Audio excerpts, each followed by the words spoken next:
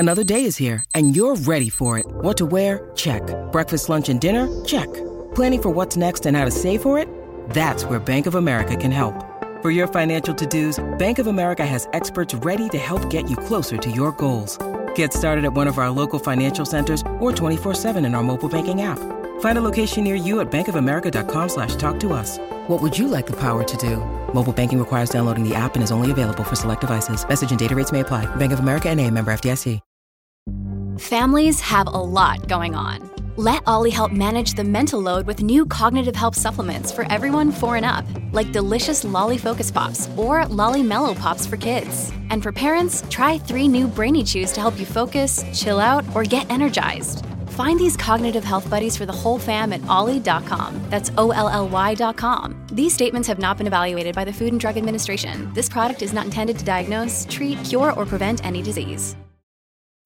When you need mealtime inspiration, it's worth shopping Kroger, where you'll find over 30,000 mouth-watering choices that excite your inner foodie. And no matter what tasty choice you make, you'll enjoy our everyday low prices, plus extra ways to save, like digital coupons worth over $600 each week. You can also save up to $1 off per gallon at the pump with fuel points. More savings and more inspiring flavors make shopping Kroger worth it every time. Kroger, fresh for everyone. Fuel restrictions apply.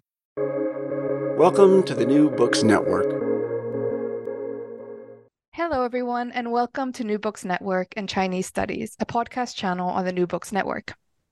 My name is Subi Rautio, and I'm one of the hosts of the show. On the podcast today, I'm joined by Professor Anru Li, who is Professor of Anthropology at John Jay College, the City University of New York. Anru will be talking about her new book, Haunted Modernities, Gender, Memory, and Placemaking in Postindustrial Taiwan, which was published just last year in 2023 by University of Hawaii Press. Haunted Modernities interrogates the nature of shared expressions of history, sentiment, and memory as it investigates the role of the tragic death of 25 unwed women who drowned in a ferry accident on their way to work in factories in Taiwan's Kaohsiung export processing zone. By exploring the ways in which the deceased young women were perceived to haunt the living and the diverse renovations recommended, Professor Anru Li illuminates how women workers in Taiwan have been conceptualized in the last several decades.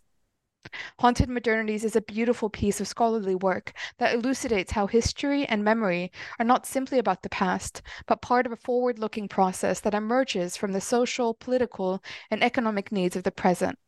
These are continuously being legitimized and validated through its associations with the past.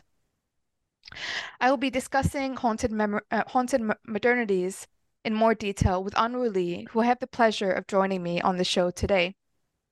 Anru Li, thank you so much for joining me on the podcast. Thank you for having me today.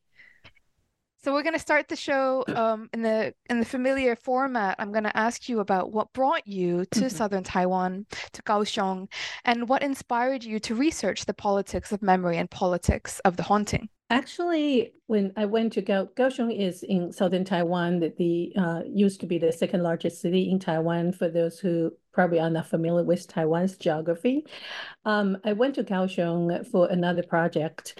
At that time, around the early 2000s, I just finished my first book, which focused on the deindustrialization process in Taiwan when many factories sort of moved out from Taiwan to first Southeast Asia and then China, of course.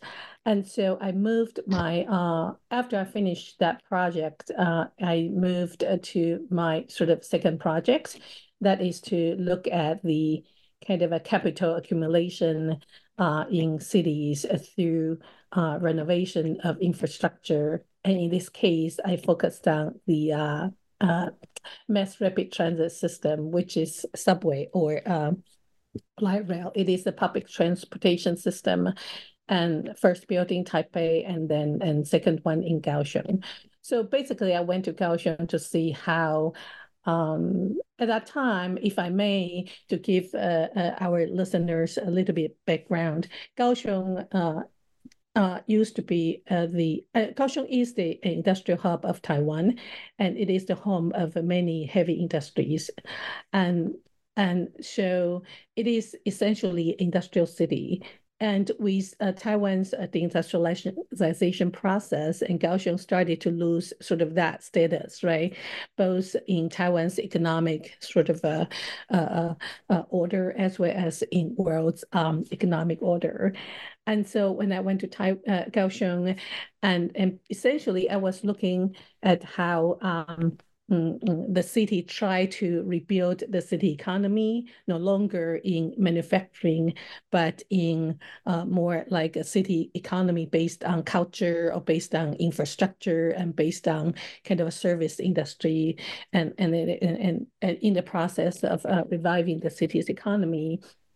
And in this case, and as we know, that when the industrial city tries to revamp the city economy, first things the city usually did or do are to kind of boost the infrastructure, transform the built environment and urban landscape, and to make it more attractive and to both tourists and to investors. And so that was what brought me to Kaohsiung. But while I was in Kaohsiung, and I discovered this actually, it is a very small story, but I made it so big because I think the implication is important. So, and we will talk about that in a minute.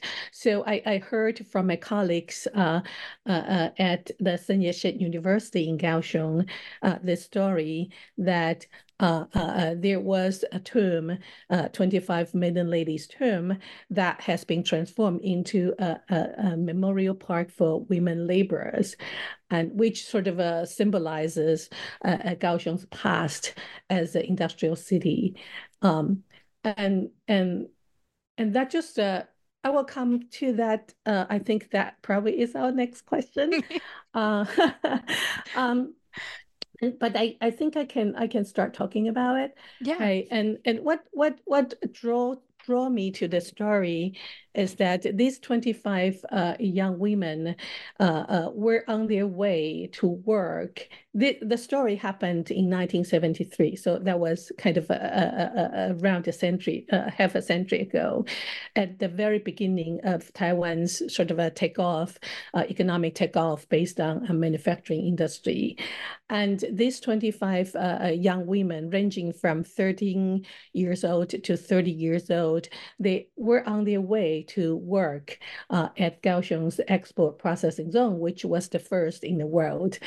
And they had to take ferry because they live in a small island outside the shore of Kaohsiung, and that on that day, well, the ferry usually could carry only probably 13, 20 people. But because of the lack of public transportation and private transportation, and plus, and everybody on the island needed to do business or went to work in Kaohsiung, they had to take the ferry. So in the morning, the ferry actually was crammed of 70 plus people. So it was not unusual. And we could talk about the labor conditions at that time or the safety conditions at that time. But let me just say that it was not unusual. So the ferry sailed out as usual. Only when it almost reached to the other side of the shore, the ferry turned upside down. So out of these 70 plus passengers, most of the passengers were saved, but only 25 died. And it just so happened that all these 25 people died were unmarried young women. And if you could imagine that in the minds of local people, and this is not, of course, it was a tragedy, right? And that the ferry actually was leaking. So in terms of safety, the ferry was not exactly functioning in the right capacity or right way. And it was a mechanical issue. But at the same time, you could imagine that out of 70 plus people who died, who were on board, only 25 died, and they all happened to be unmarried young women. And so this became sort of a story.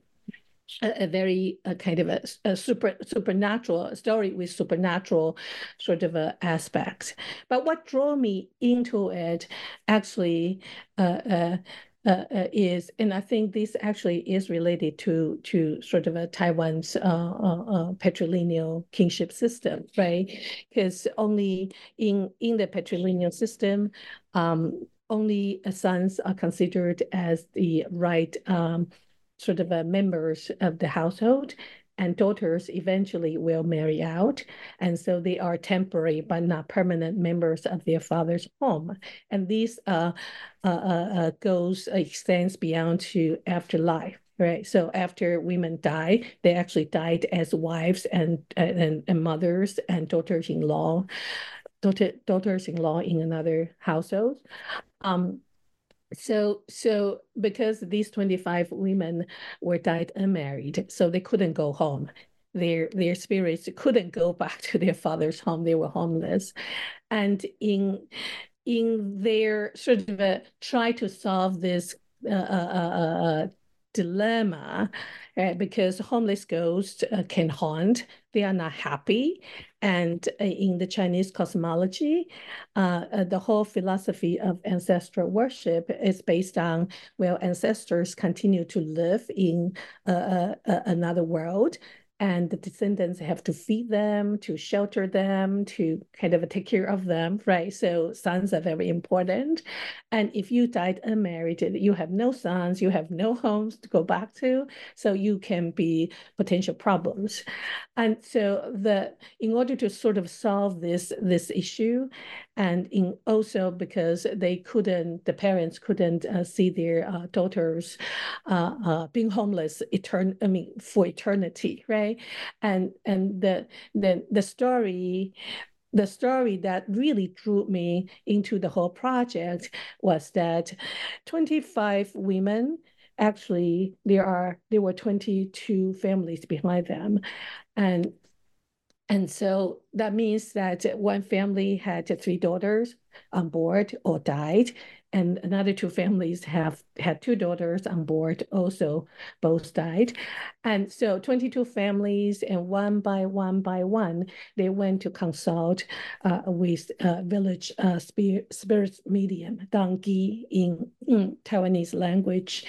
And the spirit mediums then told these families that don't worry, their daughters actually are learning to become, learning the Tao, right, the right way, on the side of Guan Yin, the goddess of mercy. So they actually are deities they are becoming, on their way to become deities. So they are not ghosts, right?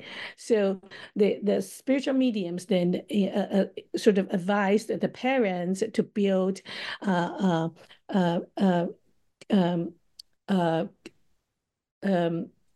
you call the statue, kind of a gold statue, a statue for these daughters, and in Chinese is Jinshen.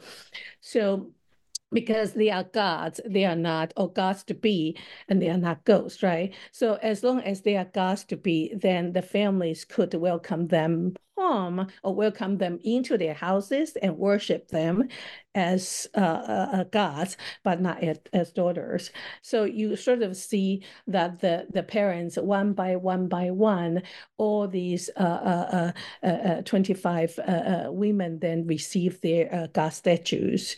And so they could be rightfully welcomed home. And for me, that was really fascinating as an anthropologist, because that speaks to the elasticity, right, flexibility of culture, or culture is open for interpretation. And the parents and the families actually found a culturally acceptable way to solve a very important and very urgent issue, and then so they could take care of their daughters, but not in the capacity of daughters, but in the capacity of gods. And sort of this transformation actually was what drew me into it. But when I started sort of from there, and I started looking at the whole process, right? Like I said, 40 years later, it started with 25 ladies' tomb. They were buried together, but they have had their god statues made separately. Was a tomb that was erected in the middle of Kaohsiung as a memorial tomb, right? Right, Yes, right, good. No. right. And partly the tomb, the collective barrier existed was also because, well, these were bad deaths, right? These were not kind of a good deaths. These were people who died at the wrong time, in the wrong phase of their lives. And so since they couldn't go home, and so then the families then decided to bury them together. And so therefore we had 25 maiden ladies' tomb. And the story began from there, right? And then the guard statues then were made for the families to welcome their spirits home, but not the bodies. Um, uh, uh, but then when I started looking at the process, of course, then 40 years later, the Kaohsiung city government actually renovated this collective burial into a memorial park for women laborers.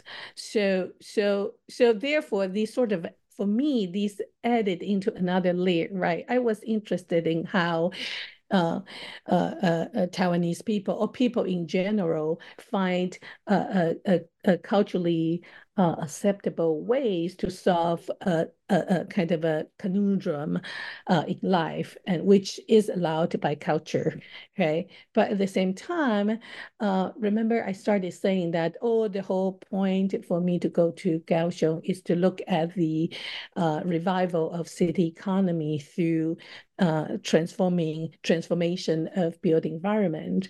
And so in that regard, it seems that this very small story to begin with actually embodies the very transformation from a collective burial, which is not good to look at, which Taiwanese or Chinese people would not want to go near, because it's their people, right? And it's unwed woman, right? Yes. Exactly. Right. Thank you. So they might be looking for husbands, which in this case they didn't, but they might, right? And so the city actually tried to get rid of this sort of a ghostly image and then transform the collective burial, a tomb basically, right? A graveyard, a tomb, into a more sanitized look, sort of a looking park. And for me, that this very small, probably a small park, then actually exemplified the larger process, right, of Kaohsiung's transformation. But even larger is the very kind of a logic of capitalism at our time, that is to use a kind of a urban landscape, that is to use culture, that is to use something kind of that sparks people's interest to kind of make money, basically.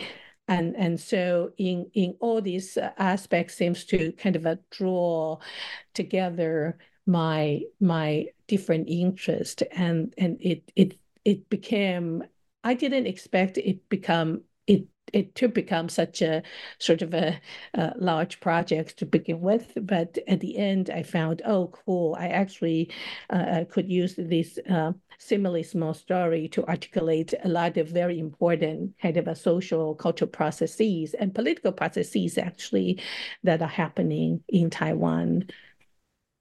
Yeah, what I thank you so much for that. That was a really fascinating way of understanding how you entered the lives of these 25 unwed women who are no longer alive, but how you entered their lives and their family lives, and also you gave a really good overview of their deaths and the ferry accident, and leading to the tomb and then the park.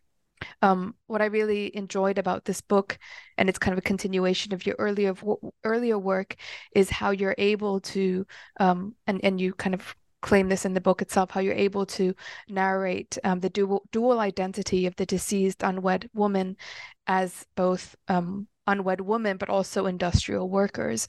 So in this story, the reader really learns a very unique way of understanding industrial development in Taiwan from a very unique perspective of woman. And this leads me to chapter 2, the significance of insignificant people, which you begin with the lyrics of a Taiwanese pop song called Lone Girl's Dream. And in this song, the song is about a young girl who leaves her parents and rural life to search for a factory job in Taipei. To this day, the song triggers sad emotional responses from men who, in hearing this song, Lone Girl's Dream, they recall memories of the hardship life of their sisters in their youth working as industrial workers. As the chapter unfolds, you expand to inform the reader about Taiwan's divisions of labor between men and women. Can you talk a bit about this? What role did women workers play in Taiwan's recent history, the industrial history in particular, within society and within families? Why were these men that you spoke to in Taiwan today so moved by this song, Lone Girl's Dream? Thank you. Let me start by telling our listeners a little bit about the story that pertaining to Lone Girl's Dream, and those men who sort of who kind of had such a strong emotion when they listened to the song in my story. In this story, actually, I found a real story. Actually, most of them were university college professors, and they were all male, and they would say that, the song tells the story of my youngest sister. The story tells the songs of my eldest sister, and who sacrificed their own schooling and stop their education at a very young age, probably right after elementary school, which at that time was 6 years. And the background we are talking about here is 1960s and onwards, 1970s. So essentially, the very beginning of Taiwan's export-oriented industrialization, that was to produce manufacturing industrial goods, commodities for the world market. And of course, Taiwan, right now, people don't talk about that part of the history as much. But before China became the world's a manufacturing house, and it was actually the four Asian dragons, right? The way we call it. And of course, before that was Japan, that first took over and took up the role of world's manufacturing. But as soon as Japan, after World War II, Japan took on that role first to produce commodities for the Western world. And as soon as Japan became too rich, if I may say, and labor became too expensive, then the role actually passed down to the four Asian dragons, including Taiwan, including South Korea, including Singapore, and including Hong Kong. And so Taiwan's export, the history of post-war history of industrialization actually is very much how kind of the global assembly line began to establish worldwide. And so in 1960s and 1970s, and the book at that time was the first generation of Taiwanese female workers. And so at that time, then a lot of Western kind of industrial capitals then went into Taiwan and started to establish factories in Taiwan.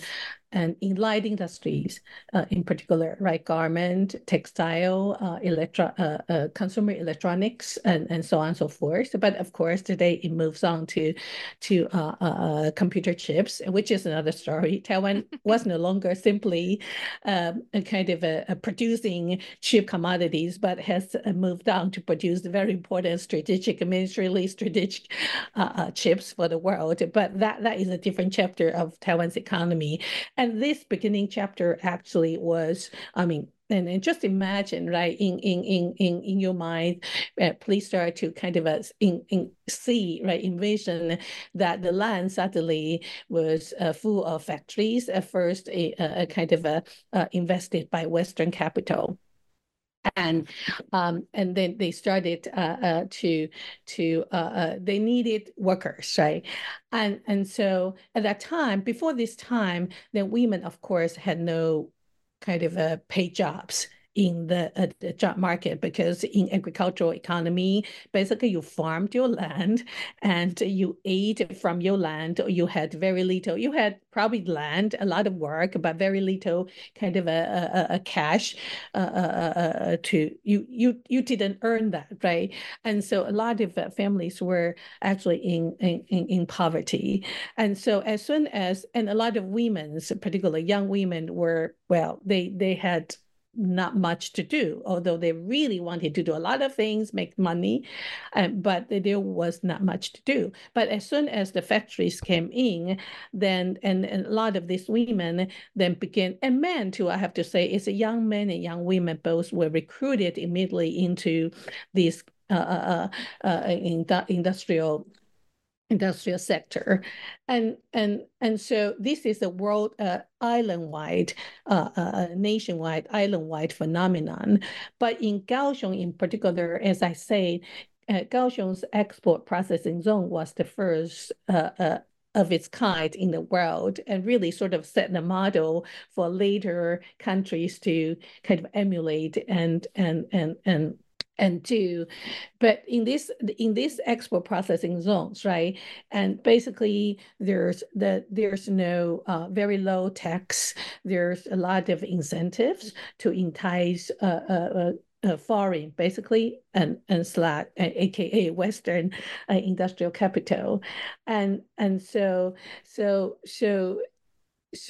as soon as that was set up in Kaohsiung, then immediately young women in the surrounding rural areas were recruited into working in the zone. And I think for readers who are familiar with kind of a gender and global industrialization, this actually is a very familiar story, right? And it probably started, and Taiwan did it first, and in China, the story told in China is similar, right? And now we can sort of see in Southeast Asia, it is a similar story, that when a country started to take off based on industrial manufacturing, then it was usually young women who were first kind of recruited into it. And so that is what we are seeing here. And of course, this changed the not exactly changed the division of labor in the family, in the sense that young women continue to carry a lot of domestic chores after they finish a day of work, right? Really tired coming home. They continue to like wash clothes and wash dishes, taking care of the younger siblings and helping their mother in particular, kind of doing domestic work, housework, and they continue to do that. But what was changed is that daughters used to be like, well, they had no use, right? Because, well, what could they do? There was no jobs, and there were no jobs for them to do. They basically could just consume rice until the day they were married off. But now suddenly they became the major cash income.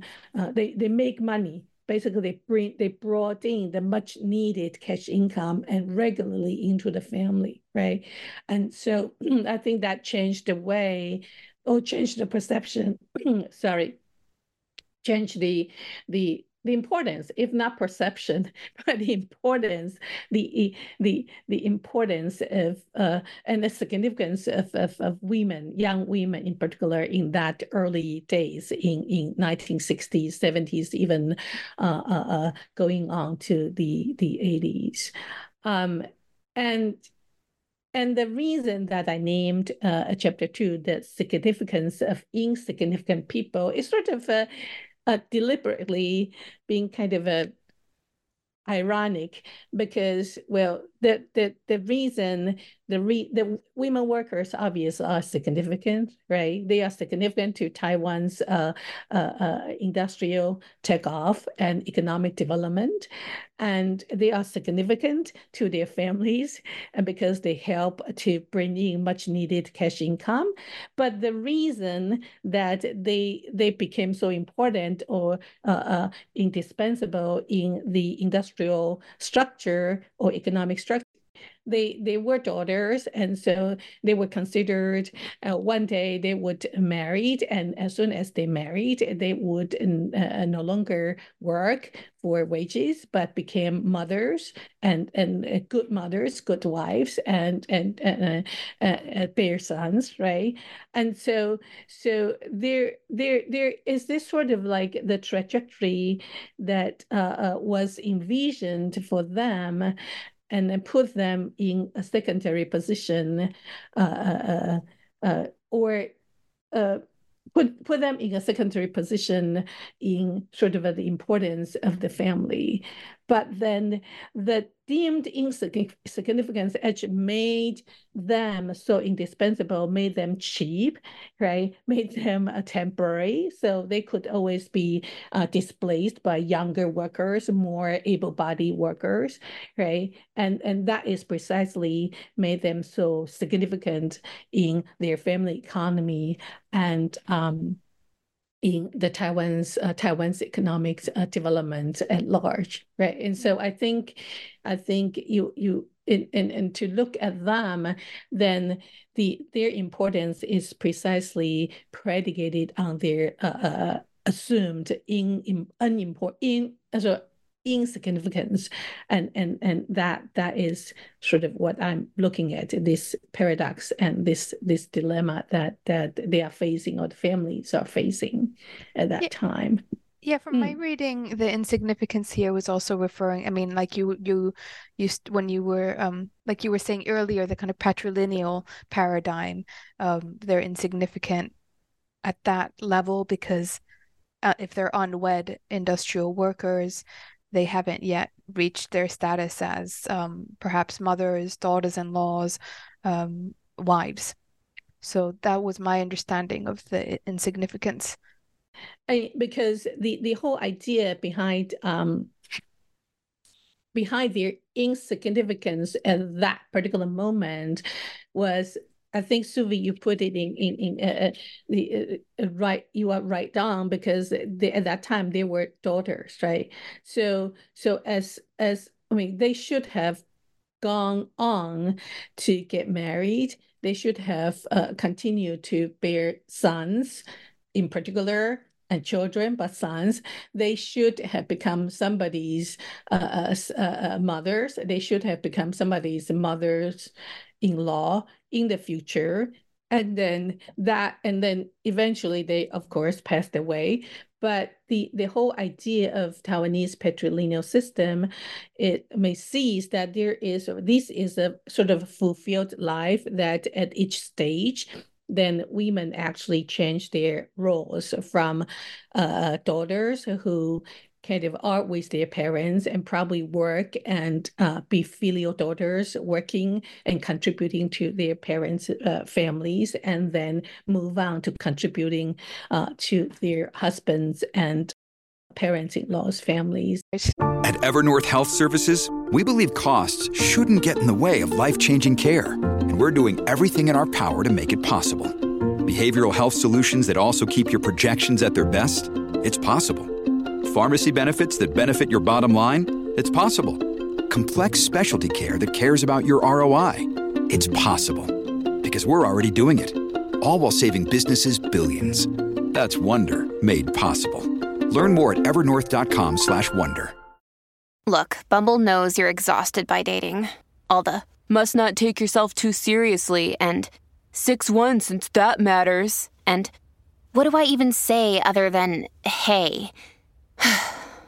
Well, that's why they're introducing an all-new Bumble with exciting features to make compatibility easier, starting the chat better, and dating safer. They've changed, so you don't have to. Download the new Bumble now. I want to say one last thing about this chapter. What I really loved about it, and going back to this song, the fact that you're referring to Taiwan's history, but you've also made references to the larger kind of global capitalist movements. But the fact that there's still remnants of this song that triggers such an emotional response in these adult men that and work as professors in these universities that you came across during your research. It really refers this affect that it has, this affect of these of the female industrial workers in Taiwanese history. It refers to what you call the industrial structure of feeling. Yeah, thank you. I was just what you were talking and just now I was thinking, yeah, that's exactly what I tried at the end. That is what I tried to capture, the affect part of it, which is not fully developed in this book yet, but I'm working on a small project, try to kind of extend this particular part of the story, it is, I think. And indeed, I used the very term, the industrial structure of feeling, and I think we would continue, and we can continue. We will continue to discuss more, but for now, I think I would just say that essentially what I try to say right in this particular chapter is to set the tone that the story of these 25 young women unmarried who died unmarried, essentially their stories were the stories not only theirs, but the stories of their families, the stories of their cities, and the story of Taiwan as a whole. And I think because of that, right, then 40 years later, when the feminist community in Kaohsiung City began to challenge the city for kind of ignoring this obviously kind of ghostly place and haunted place, then it is this emotion, right? This affect that this is so much all of our story that kind of trigger the strong reactions of all the parties that I essentially discussed in this book. Chapter 3 comprises the part 2 of your book, and part 2 is titled Ghostscapes. And in this chapter titled Filial Daughters, Pious Ghosts, you focus on families, the perished woman, the community they lived in, and the propriety they felt compelled to observe, and again the affection they held for the deceased daughters and sisters. What were the motivations of these families' efforts to save the dead, and why do the ghosts of these 25 women that died in the ferry accident continue to haunt? I want to I think we have started talking about this, so I will be short here. I want to clarify that these women actually never really haunted. The haunting is the sort of it's not simply imagination, but I think it could be very real in Taiwanese cosmology, right? Because these are unsettled kind of spirits, so they have no home to go back to. So there is always the possibility that they will make trouble. But I would like to emphasize that these 25 young women were filial daughters, right? They were good filial daughters when they were alive.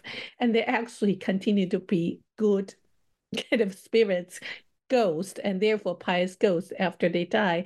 They never really made problems, sort of a big problems or troubles for their families. And I think this probably speaks volume to their characters, both when they when they were alive and now they are they are dead, right? So I just want to put that in. And another thing I want to add is that we started talking about affect, right? And I think I also like to sort of just highlight that. So the families, of course, and in the logic of Taiwanese patrilineal system, nobody likes ghosts. Nobody particularly like to see unsettled ghost and female ghost, because they are both they're unsettled, and they basically sort of discriminated because of their gender and because of their marital status, and probably are the most potent sort of potentially harmful kind of spirits, right? And that is a very important consideration for the families try to appease them. Therefore, they won't make troubles for the families now and for the future descendants, right? Because you don't know when they will come back 100 years from now, 20 years from now. But I also want to, I mean, we talked about the significance of insignificant people and the effect. I think I also want to emphasize that in the minds of these parents, they also they love their daughters dearly, and whether they are alive, or they were alive, or now they are dead, they loved their daughters dearly, and the reason behind their making God statues in order for their daughters to have homes is not simply because they want to appease these unsettled and potentially harmful spirits, but also they love them. They couldn't bear to see that their daughters to be forever homeless. And so I think this is important, and like I say, I want to kind of I would like to continue this line, just kind of tease out the nuance of these seemingly contradictory emotions, but and which actually led to kind of similar solutions that the families adopted. Yeah, I'll stop here. Thank you so much, Anru. From here, we'll move away from focus on the families to look at wider community efforts that responded to the tombs, the tomb commemorating these 25 unwed women. And we'll move to chapter 4, which addresses the ways feminist activists in Taiwan strategize public campaigns and frame public discourse on gender equality. And in doing so, you show how feminist activists in Kaohsiung see the memorialization of the ferry accident victims as an example of how the city discounts gender issues. Could you tell our listeners a bit more about what was so significant about how feminist activists saw the Maiden Lady's tomb? Suvi, I think you have already pointed out that in the book I gave, or that the women, the deceased women, were given a dual role, right? On the one hand, they were daughters, and on the other hand, they were industrial workers. And I think in a way, this probably also speaks to different kinds of understanding of it's a two systems of knowledge, if I may say. The daughter, I mean, seeing them as daughters, primarily by the families, and they were operating in the sort of the knowledge system of Taiwanese patrilineal kingship, and also popular religion, right? These two actually came together. And for the feminists, they are operating exemplify another kind of a knowledge system that is kind of more, if I may say, secular, and so they operating on the assumptions of gender equality, labor rights, and a progressive city, right, with kind of these values to value an individual as her own contribution, as opposed to the kind of a family and social role that they played. And so that is exactly the feminist activist in Kaohsiung saw in the these women because they first saw the collective burial, and then they saw the collective burial after a few decades were actually kind of not abandoned, but nobody took care of the burial, right? And for them, they symbolized the cities. The city was not taking seriously gender issue. And so, and in the context that Kaohsiung is an industrial city, I think what these feminist activists directly, though, right? I mean, it is strategically, but also directly, then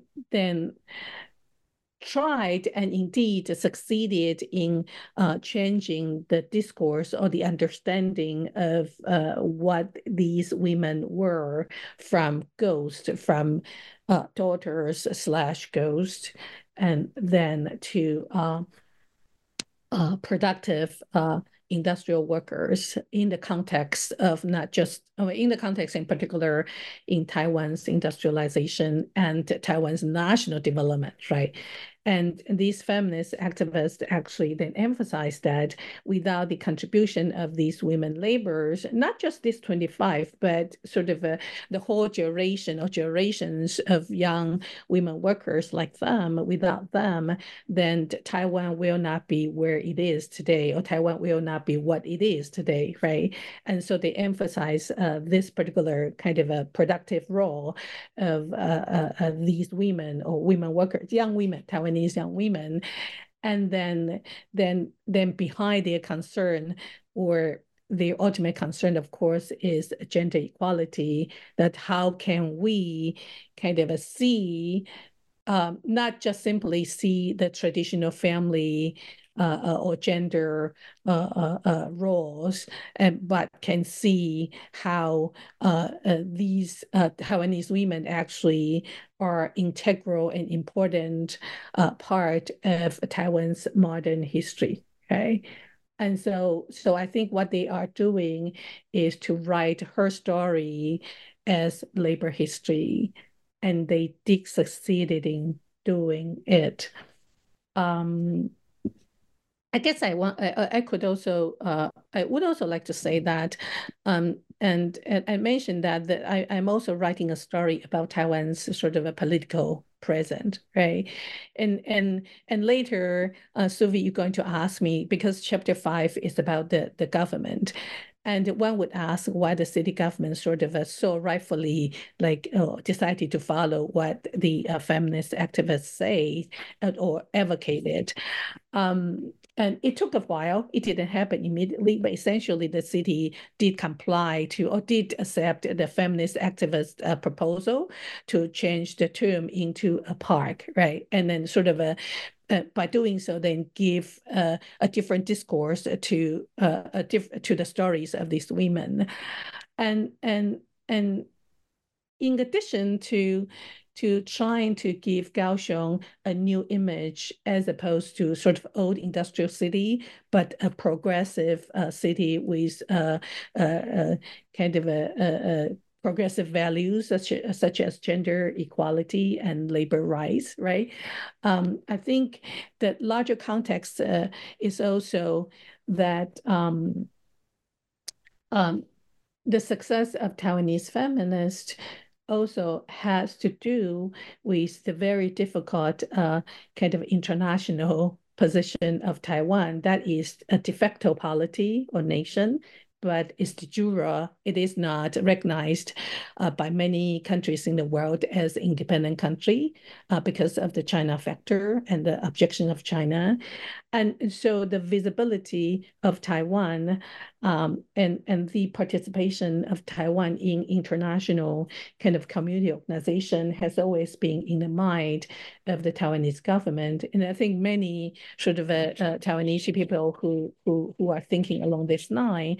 So feminist activists actually kind of strategically, they very kind of cleverly used the the discourse of theirs, right? Like, what if the city could change the image and do something for the maiden lady's term, then that would be seen as the city embracing, again, progressive values, and progressive values would be beneficial to a positive image of Taiwan that could be projected onto sort of an international community.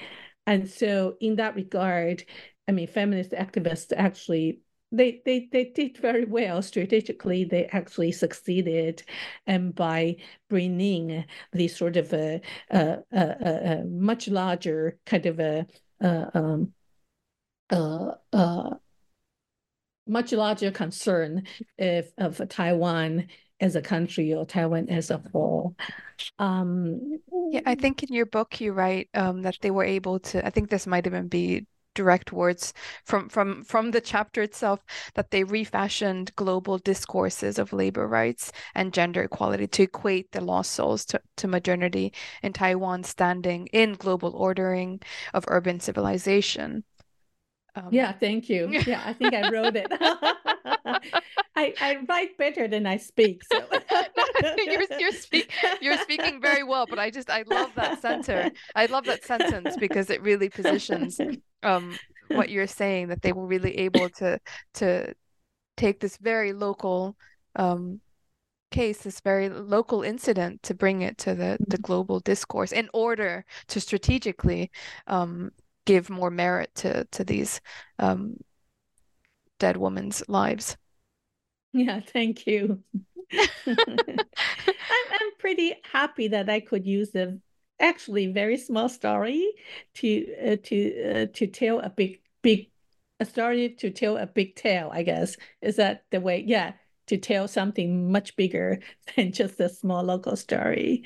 Yeah, honestly, I mean, just for the listeners, as a reminder, this really is such a wonderful and beautifully written example of how anthropologists do just that. So, you really have taken, this very small incident that happened in 1970, 50 years ago, and you've been able to position it and current Taiwanese politics, but also larger, labor movements and fights toward gender equality. One thing that I really love about this chapter, which I think you start with, is this reminder of the language that's used to commemorate these women. And I think it's through conversations with Professor Tang. Yeah. Sun Yat-sen. Yeah. Right. It is in Kaohsiung, right? Yes, sorry. So when Professor Tang moved to Kaohsiung, she was shocked when she saw this tomb, not for the tomb itself, but this reference to maiden. So 女士, and I think that when I read your description of the book as well, I as well was taken aback by this word maiden on the tomb. And this brings us to the next chapter, where language again becomes a very important way of strategically kind of fighting local politics through this particular case, and making local politics changing local politics to the planners and labor workers' own desired outcome. So chapter 5 is titled Blue Collar Industrial City, Blue Color Ocean Capital. That's such a beautiful title. It's a long title, but I didn't invent it. That was blue color. Oh yeah, Ocean Capital was the slogan of the Kaohsiung city government to kind of try in their attempt to create a new image for the city. Yeah. I just use, but yeah, it captured. They did well. You did well. You did well. It's this kind of juxtaposition of these two camp slogans. So here you move away from feminist groups to consider how the labor workers movement also played a very crucial role in repackaging the past of these 25 dead women. And here it was so fascinating to learn that rather than renaming the Maiden Ladies tomb into a memorial park for women laborers, which is what it's called now, is that correct? Right. The park was initially going to be called Workers Memorial Park. how did the labor workers movement get involved in the Maiden Lady's Tomb project to even suggest this kind of naming of the park? So because in the political sort of a landscape of Taiwan for the past few decades, as well as now, southern Taiwan is considered more sort of Taiwanese, and whereas northern Taiwan, particularly Taipei, is considered more not Chinese, but you sort of see that the political kind of a inclination of southern Taiwan is more kind of grassroots Taiwanese, if I may characterize that way. You kind of see the election results oftentimes reflects that the southern Taiwan's many votes were usually goes to the currently it is the central government Democratic Progressive Party, which is Taiwan centered. Not Taiwan-centered party. But having said that, so Kaohsiung and what I try to say is that the Kaohsiung city government in the past few decades, right after the lifting of martial law, particularly after the direct election of the mayor was implemented in early 1990s, then we began to see that kind of a successive mayors of Kaohsiung would recruit social movements, activists and participants, sort of important social movements activists into the government, city government. And of course, this is industrial city. So the labor bureau of the city then had the mayors, not just one, but the mayors had kind of recruited labor activists into the government, city government. And I should also say that in addition to light industries like export processing zones that was primarily recruiting women workers, and Kaohsiung is also the hub of heavy industries of Taiwan, including oil refinery, including steel making, including shipbuilding and petrochemicals. And so all these kind of upstream sectors of these industries actually are or were also in Taiwan, Kaohsiung. And so which means that Kaohsiung, in addition to a huge number of women workers, there's also a huge number of male workers.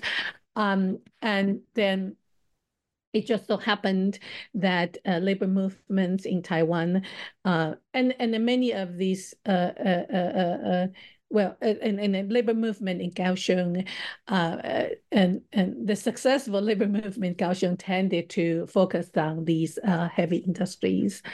And so when labor activists were recruited into the government, city government, you could imagine it is like a male, right? Male labor activists who work on these labor movements then were recruited. And so I think, and now I would like to sort of use the language of my feminist activist, not to kind of put them against each other. No, I think in many regards, they actually have been working together or working towards the same goal to build a better Taiwan, a more equal and Taiwan, right? But then I think my feminist activist friends would say, oh, those males, they simply cannot think of gender as an issue, which might be a joke, which might have some truth in it. And so at the beginning, when the civil servants or these people in the labor bureaus learned about this story, and they then were thinking about more what is called it's a work. They saw the ferry incident that caused the death of these 25 women as a job-related accident. Hey, and so again, and job-related accident then would lead to like memorial, workers' memorial. So there was no specific gender sort of indicated here. And so when they started looking at this story, they immediately relate the 25 workers, in this case, with job-related incidents. And so that's why they started thinking, oh, we could call the new park Workers' Memorial Park, because it was immediately sort of a leading, it led them to think that way. Okay. And as you pointed out, this chapter was the kind of a competition between different discourses, particularly this discourse kind of framed by, developed by labor activists, and the discourse kind of developed by feminist activists. And so at the end, the feminist activists won over the labor activist, and then that's why it became kind of a in a way, if I could say that might also have to do with that when the burial was successfully transformed into the a park. It took a few years, right? As I said, and Kaohsiung at that time experienced 4 different mayors in just a few years. It was a kind of politically turmoil. It is an unsettling time for Kaohsiung as well. And the transformation, the renovation, it essentially was decided and implemented under 2 mayors who happened to be both female. So maybe the feminist activists then had the years of female mayors, and so gender as an important angle of the story then entered the discourse, or was adopted by the mayor essentially, or by the city government essentially. So as opposed to Workers' Memorial Park, which kind of includes, in a way, probably more inclusive, but then of course it's both male and female, then it actually then picked up this emphasis that we want to emphasize the gender, the female part of the story. So essentially it became a memorial park for women laborers, but not just simply Workers' Memorial Park. And I would want to add that, okay, Taiwan is one of the first countries to have a national Workers' Memorial Day in the world. And it sounds funny that, I mean, I put it in kind of a funny way, but I think it speaks back to what I just said, right? The very desire for Taiwan to do the right thing, because Taiwan wants to be recognized as a good citizen in the international world, international community, which Taiwan, of course, is not enjoying or doesn't have as being considered, I mean, because of these political kind of difficulties. And so that is a story behind kind of your question. Ryan Reynolds here from Mint Mobile. With the price of just about everything going up during inflation, we thought we'd bring our prices down. So to help us, we brought in a reverse auctioneer, which is apparently a thing. Mint Mobile Unlimited Premium Wireless. How to get 30, 30, bit to get 30, bit to get 20, 20, 20, bit to get 20, 20, bit to get 15, 15, 15, 15, just $15 a month? Sold! Give it a try at mintmobile.com/switch. $45 up front for 3 months plus taxes and fees. Promo rate for new customers for limited time. Unlimited more than 40 gigabytes per month. Slows full terms at mintmobile.com. Thanks so much. It's just so fascinating to learn about, again, how all the micro and the macro layers of this scheme. Let's move away from the kind of NGO and political arena to look at the contestations and conflicts and concessions between the NGO and political arena and that of the families of the deceased. And here we look at chapter 6, which is titled Supernatural Beings, Modernist State. And here I really enjoyed the way that you outline the numerous stages of spatial governance that come into play in the transformation of a site that was the home of the dead to that of a recreational park space, as you just described, a kind of memorial park or industrial park, but also a site of recreation. Can you tell our listeners more about this? So what were some of the biggest transformations in revamping the Maiden Lady's tomb into a public park? I actually like this chapter a lot. And I think because I'm trained as an anthropologist, and I do appreciate kind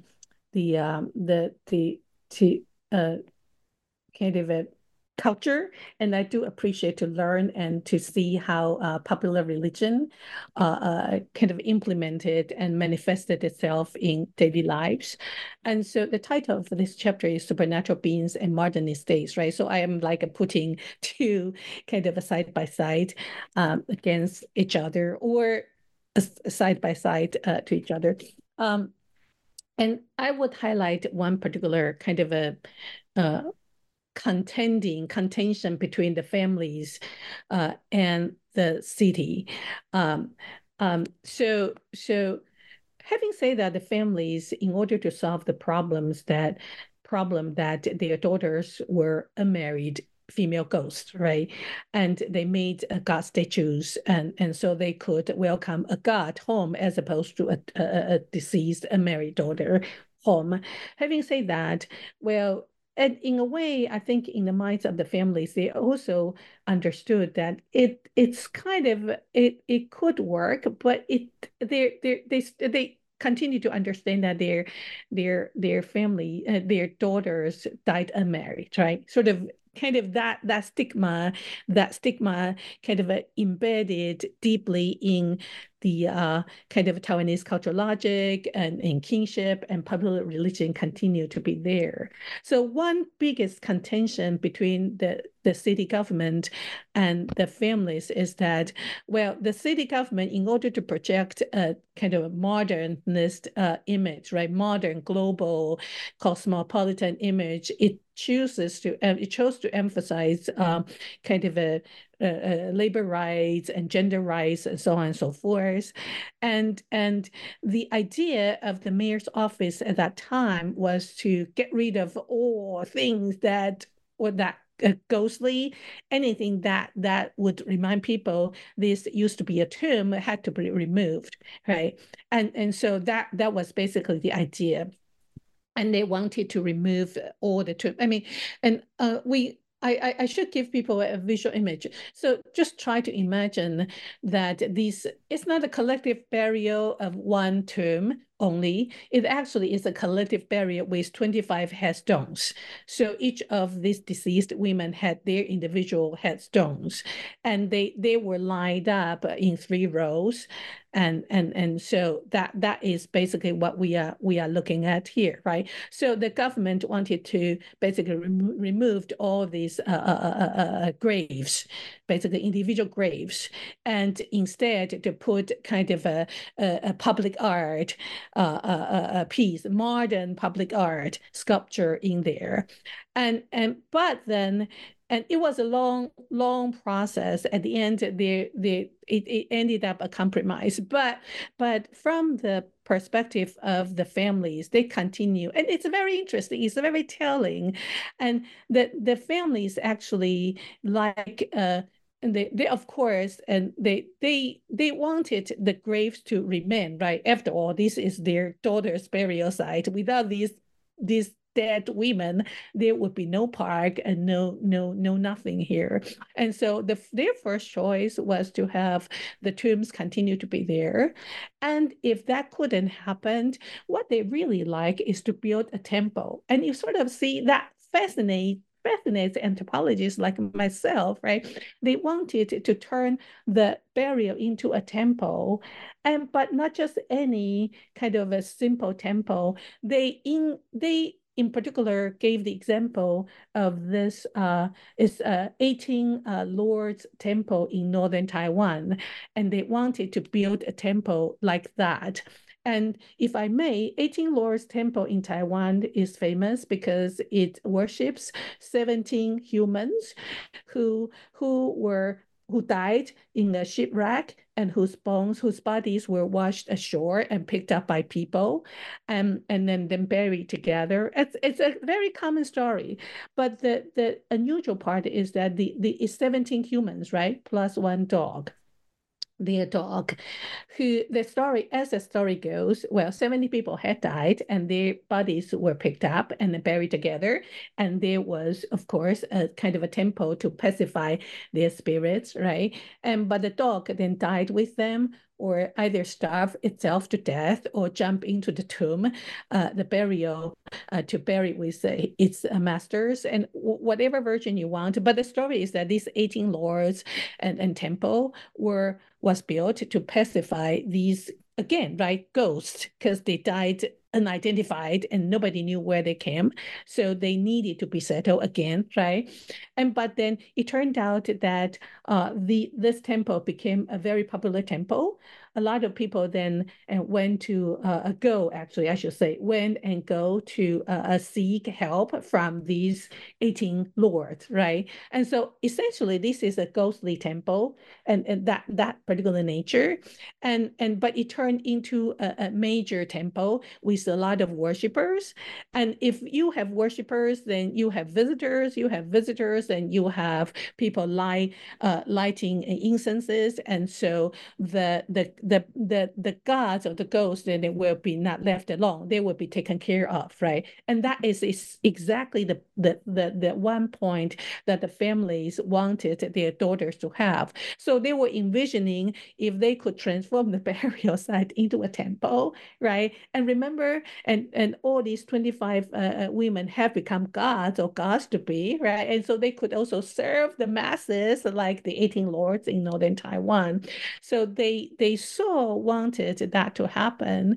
But of course, from the city government's perspective, oh, no way. There's nothing like that would happen, because that would, again, kind of conjure the very kind of a traditional, if you may say, traditional, supernatural, superstitious kind of image of the place, right? And I think that is the biggest kind of a contending point between the families and the state.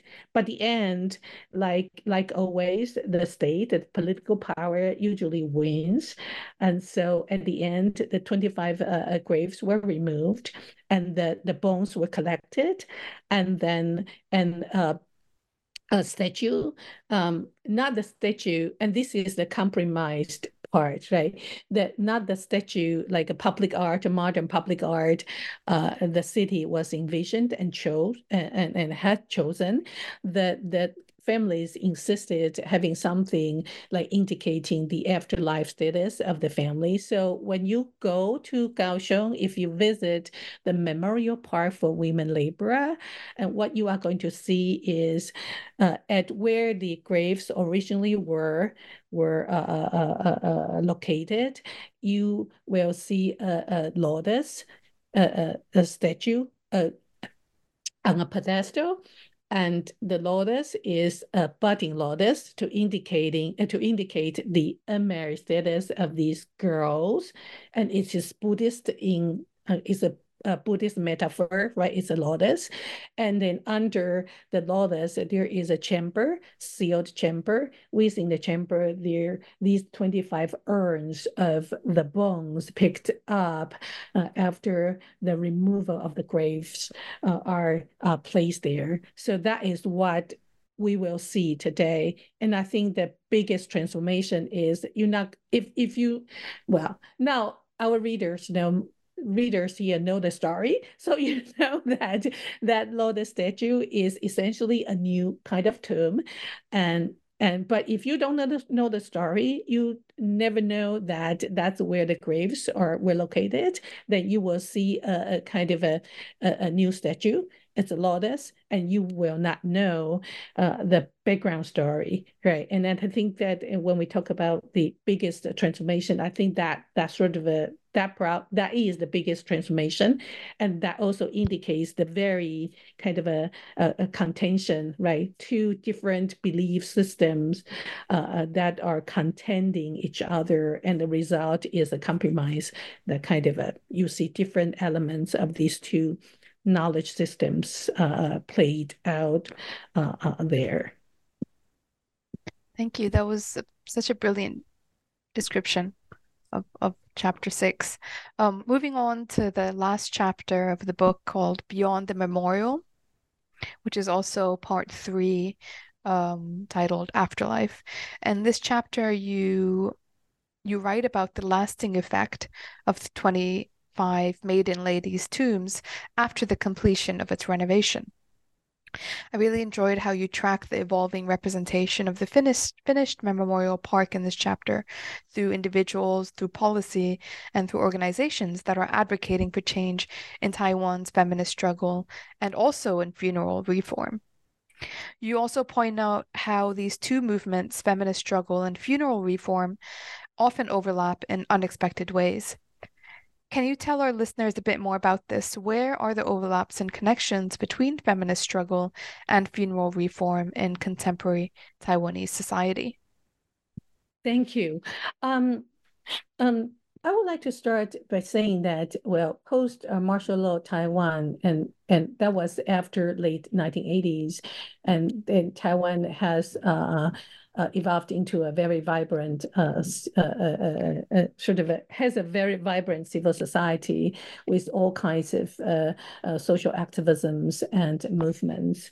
And among which I think feminist or women's movement probably is one of the most successful ones.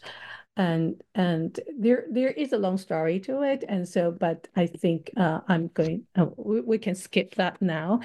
But the readers will have to read the listeners will have to read the book. That's what I was gonna.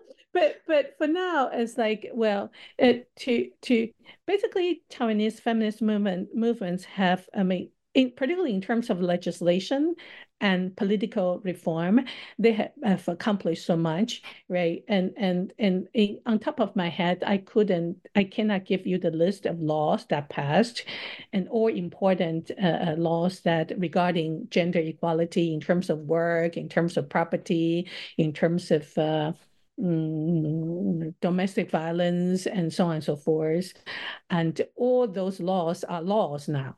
And and then politically, Taiwan also passed laws that 1/3 of the parliament, the Congress has to be female. And so to the extent that Taiwan's actually right now has the percentage of female representatives actually certainly higher than Japan and Korea, the two major democratic countries in East Asia, neighboring countries, but also exceeding beyond the United States and UK. So it is a great accomplishment. So I mean, in short, Taiwanese feminist movements probably have accomplished what they could accomplish in terms of a legal reform and political reform. And this is my take, but I think it's probably shared by feminist activists in Taiwan. That for me, and I'm an anthropologist, so I think that's probably why I also feel like I would emphasize that. It seems that everything that feminists can do for women when they are alive, they have done it. They are close to accomplish it. Whether, of course, I mean, in reality, whether women are really paid equal salaries like men, it's a different story. Right. It is, but at least by law they should be paid, right? And so I would put that question aside from now. But one piece that seems to be kind of a very kind of a stubborn piece actually is, what about if female women can claim equality with other genders when they are alive? What about after they die, right? And so that then is about funerals. That then is about afterlife. That actually kind of then it goes back to very deeply seated cultural sort of values, such as patrilineal system. If the system continues to need sons to kind of take care of the ancestors, and because of, and in relation to that, if only sons or male descendants are, because if they are considered as true members and permanent members of the family, and therefore only they can perform important functions at a funeral, right, of their elderly, whether it's father, mother, grandfather, grandmother, or ancestors, male or female, then that means the very deeply seated cultural beliefs still exclude female from being equal to men. Right.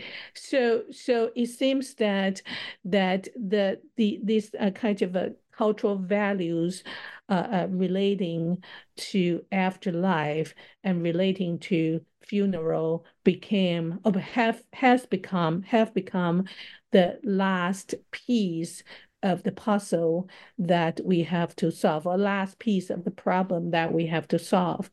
And I think that is uh, uh, uh, how feminist movement and funeral reform then converge. Because and by funeral reform, I also means I also refer to cultural values and such as Chinese New Year is coming, right? Actually, it's today. Today is Chinese New Year while we are recording. Yes. Today is Chinese New Year's Eve, right? And then traditionally, and daughters-in-law, well, of course, Chinese New Year's Day, people start to visiting like families and friends, and particularly friends, right? That is important after you kind of eat the reunion dinner tonight, and then tomorrow morning you will start visiting your friends, acquaintances, or other families. But daughters-in-law, daughters are said to that they should not eat reunion dinner with their families on New Year's Eve. That will bring bad luck to the family.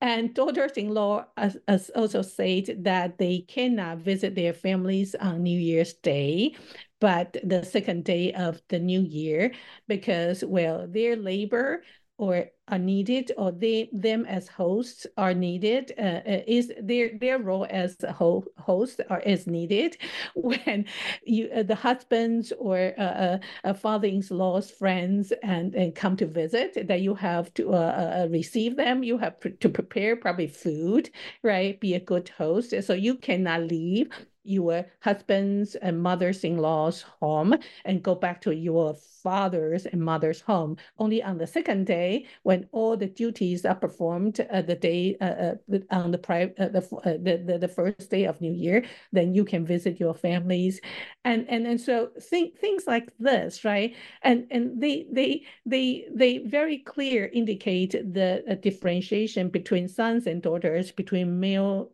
women and men in Taiwanese sort of a cultural imagination and cosmology, right? And this, of course, then extends to the funeral, then, and who can perform important functions like holding the tablets of the deceased, right?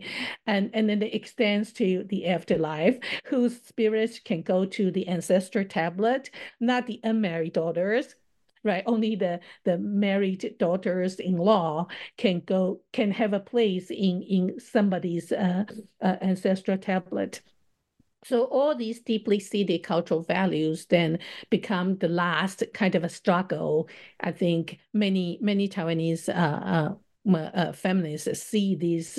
This has to be changed. Otherwise, all the success, right, all the triumphs over legal legal system will stop when somebody dies. And when somebody dies, and then that seems to flip back to the kind of a centuries-long cultural beliefs, right? And I think it's at that particular juncture then we see feminists quite a lot of feminists are trying to transform these cultural values and the practices and to kind of answer your question, that is where we see the convergence of feminist struggle of funeral reform in contemporary Taiwanese society. By the way, wedding is a similar story. Wedding also, you kind of a traditional Taiwanese customs. Also, you see like, you also see it's a kind of this manifestation that a bride is leaving home to join a family. Kind of that separation is clearly indicated at a wedding, but only that wedding is a happy occasion. So you probably get, and the funeral is not, right? And the wedding and then funeral is very important because, as we know, you can annoy your ancestor, and you don't know how and when you irritate your ancestors. You don't know how they're going to react, right? And I think in the minds of many Taiwanese, and particularly the families that we are talking about here, and of course, if you don't mind, if you don't care, you don't care, right? If you don't believe, you don't believe, then this doesn't matter to you. But I think the power of culture is you at normal times, like nothing, when nothing unusual, nothing tragic happened to you or your family, you can say that, yeah, I don't believe it. But when something happens, like if a family member is ill or died suddenly and you couldn't explain it, and many Taiwanese would then go to seek help at the temple and ask God what happened, or ask a spirit medium to tell you what happened, right? So I think that continues to be the situation even today. But yeah, but so funeral, it becomes a very important kind of you want to do funeral right because you don't want to irritate your ancestors, and you don't know, and ancestors can and punish you now, your family now, or who knows, for future descendants, something may happen.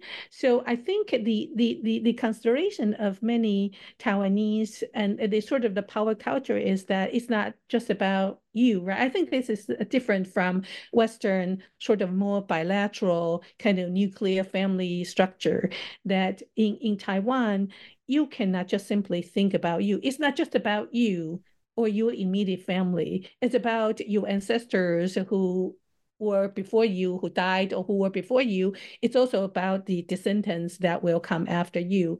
You don't know, you don't want to endanger, you don't want to bring any bad things to them because you don't want to do something wrong. Therefore, like if your future descendants will be punished, right? So I think it's a huge web of the social relations that we are talking about, and anybody is not just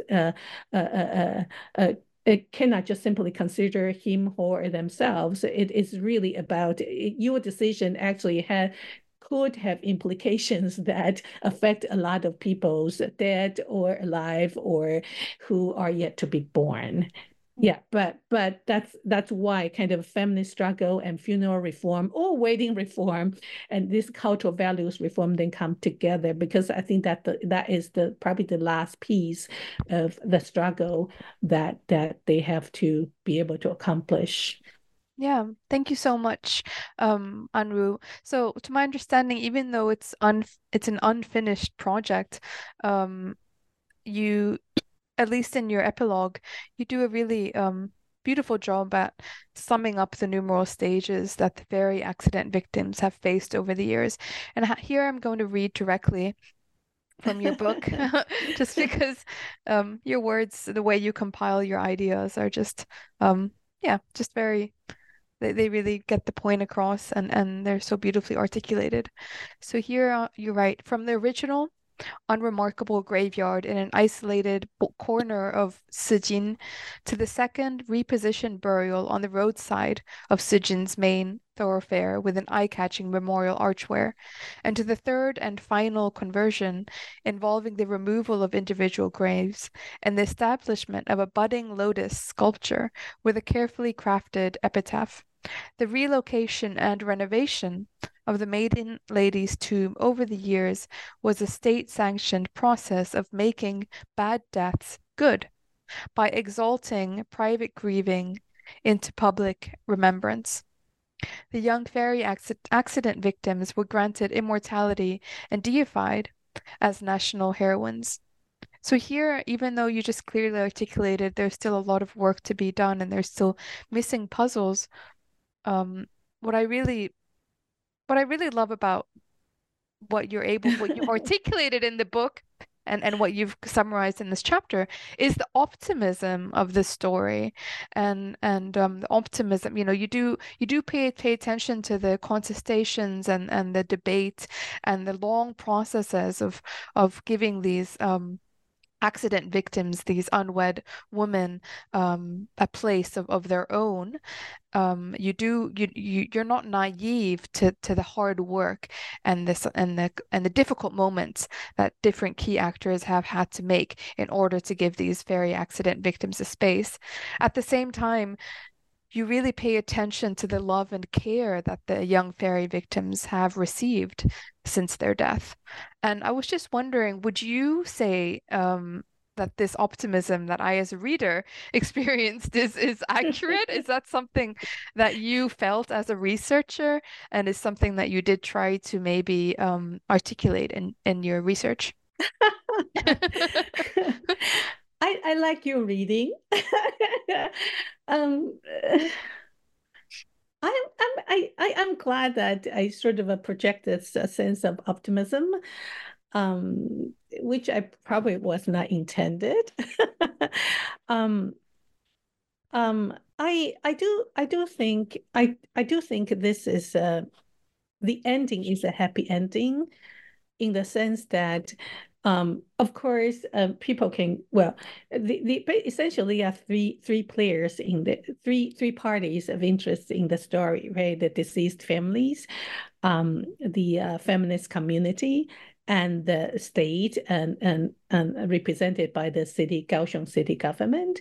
I think, and they could continue to say, "Oh, we like this, that this was not done," but I think at the end, all these three parties were contented. I should say, they would accept this result. I think it kind of fulfills the purpose, right? Because these three parties, they had their vision and version of what the story stands for, and I think the end result actually kind of accomplish what they try to do, try to accomplish, and I think, therefore, I think it's a happy story.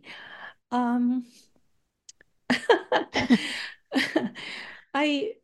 do like to, I think you,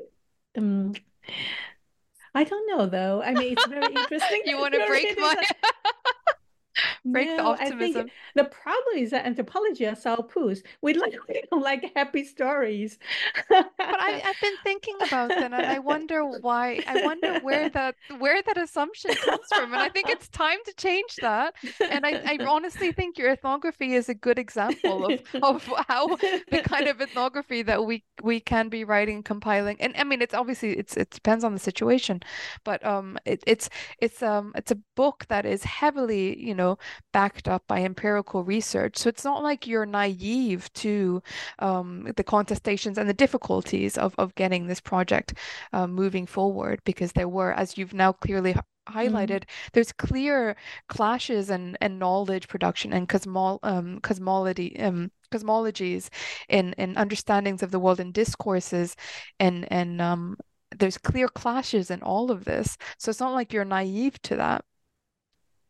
So in that sense, I see that as I see this book as a relief, it's a relief to read it as because it's such a good example of heavily researched ethnography, and that doesn't carry that, anthropologists kind of aggression, maybe. I guess And I it doesn't would, have a it doesn't have a yeah, romantic tone, which is the other, which is, sometimes where what you can easily fall on if yeah, research it doesn't look at the conflicts or the disagreements and so forth. So you yeah, also very yeah. much don't romanticize any of the victims or um any of the key players involved. Thank you. I like the way you put it.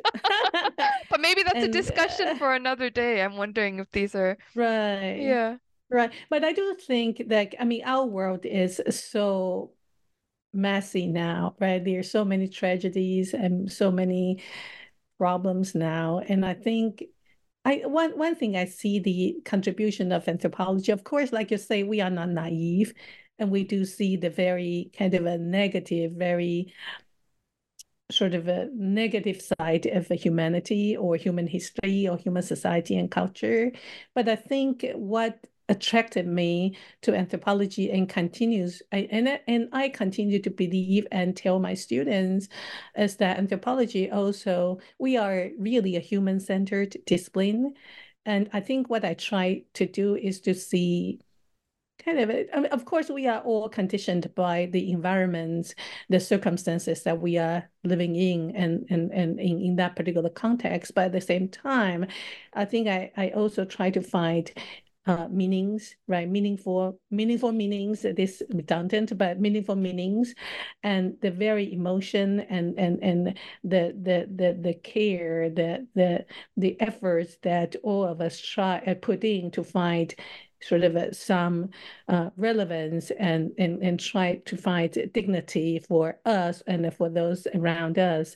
And I think this is manifested in the story of these 25 maiden ladies. And of course, they nobody, I mean, they ghost, right? But then ghost is one thing, but people also see them in another light and treasure them and sympathize their kind of early deaths and empathize with their situations. And I think I try to bring that out, I think. And I think that's what, in a way, I think that's part of our, well, our job and our task and also our mission to bring out all these different aspects of the humanity, I yeah. think. Yeah, you're absolutely right. This is a tragic story that you tell, but it's also one of love and joy and memory and commemoration. Um, Thank you. You made my thank you. day. I'm very happy. Well, I'm glad I've done that on Chinese New Year because hopefully that brings some good luck and Right? fortune for Oh, both of cool. us. Yay. Yeah, no. Yeah, it was such a, yeah, everything turns out well, good. Yes. Yeah. It's all good. Yeah. Thank you so much. Well, thank you. I'm really glad to hear that my optimism was something, it wasn't something I just made up. It is in the book itself. Um, all right. And really, I've taken up a lot of your time today on Chinese New Year. Um, but before we end today's episode, I wanted to ask you about what kind of projects you're currently working on. I know Haunted Modernities just came out a couple of months ago, but you've mentioned a few projects that you've been doing since, but do you mind, telling a bit more about what you've been thinking about and working on in the past Well, months? just quickly, one short sort of a small project is to take the very kind of a concept of a fact a step further right? And I'm thinking to really articulate kind of a taking departure from chapter 2, the story, the long girl's dream, that story, and to articulate the very complicated emotion, how humans have to juggle the sort of normative cultural constraints with their emotion, their love, and what they feel for their families and people matter to them. I think that is one small project that I want to do, kind of continuing through this book. But another big project, actually book project, which was concurrent actually with Haunted Modernities, is, like I said, I came to Kaohsiung because I want to study the transformation of built environment in the context of reviving city economy, and to turn it into something more pleasant, more enjoyable, and more useful to tourists and investors. And so my actually another book project, which I have been collecting data for as long as Haunted Modernities, is the subway project, as I call it. So I look at the two mass rapid transit systems, two subway systems in Taipei and Kaohsiung, and to articulate the political economic importance of these mega infrastructure projects, and of course, the sort of a cultural and symbolic meanings that the subways carried. And simply put, they are very important transportation means, right? Means of transportation, and to solve the kind of a traffic and problems in these two cities. But it is more than that. And again, it's sort of similar to what I'm doing here, and about placemaking, right? About creating a new sort of a civic culture and a new cultural trajectory. And that's what I'm working on. So hopefully, like in not too many years, we can have another conversation here. So I very much look forward to that, and I'm sure our listeners do as well. Again, you, thank you so so kind. much. Thank you so much, Anru, for coming today and talking about your beautiful book, Haunted Modernities, Gender, Memory, and Placemaking in Post-Industrial Taiwan. Thank you, Anru, and thank you, our listeners. I want to remind everybody that Haunted Modernities will be translated into traditional Chinese for Taiwanese traditional Chinese for Taiwanese audiences. Is that correct, Anru? Yes. Okay, great. So if you don't already have a copy of the book, then I recommend you get the English version published by Hawaii Press. And for Chinese listeners, if you prefer reading it in the Chinese language, wait a couple of months, maybe No, maybe not a year, probably 2025 actually. yes, So next year, wait yeah. a year, and you can access the book in Chinese as well.